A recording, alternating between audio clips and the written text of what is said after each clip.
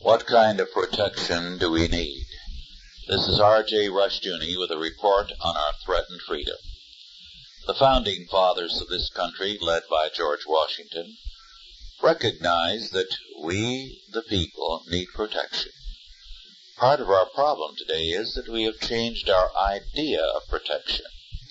The Constitutional Convention and its members believed that a federal government should be strong enough to provide unity and a defense from foreign and domestic enemies.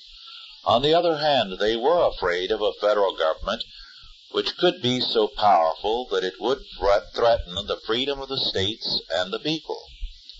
As a result, they wrote a constitution with the intention, first of all, of chaining and limiting the powers of the federal government. They truly believe that people need protection, not only from hoodlums and foreign enemies, but from their own civil government. In fact, the people felt so strongly about this need for protection from the federal government that they insisted on having it spelled out more fully than the Constitution did.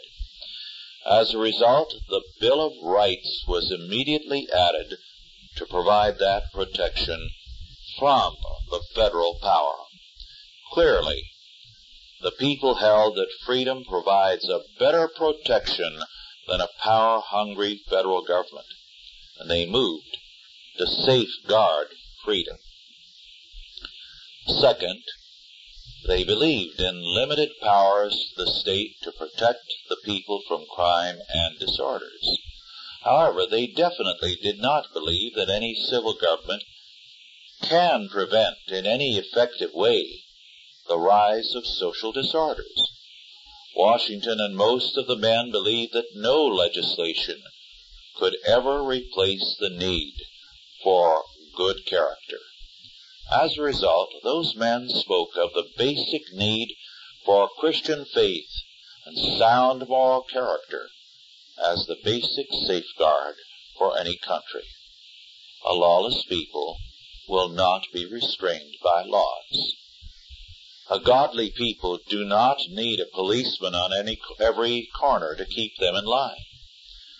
One town of less than 5,000 people had in the 1930s one policeman, a relief man, and virtually no crime. An arrest was a rarity. Today, with only 900 more people, there are 18 police in patrol cars and office staff and problems in that town.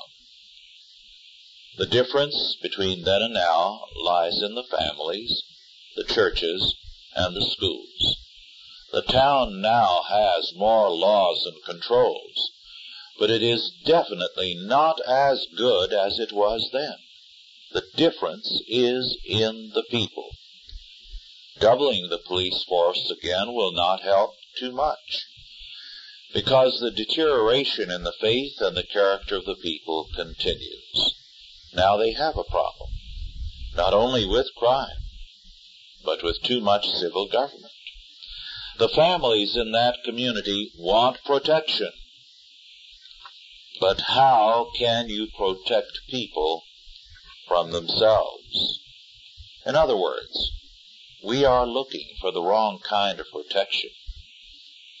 The protection we need cannot be provided by the state, and attempts to get it by law only rob us of our freedom. The protection we need comes from a godly faith and character, not from Washington or the State House. Nothing is more necessary for the flourishing of the protection we need than freedom. It is the seedbed of faith and character.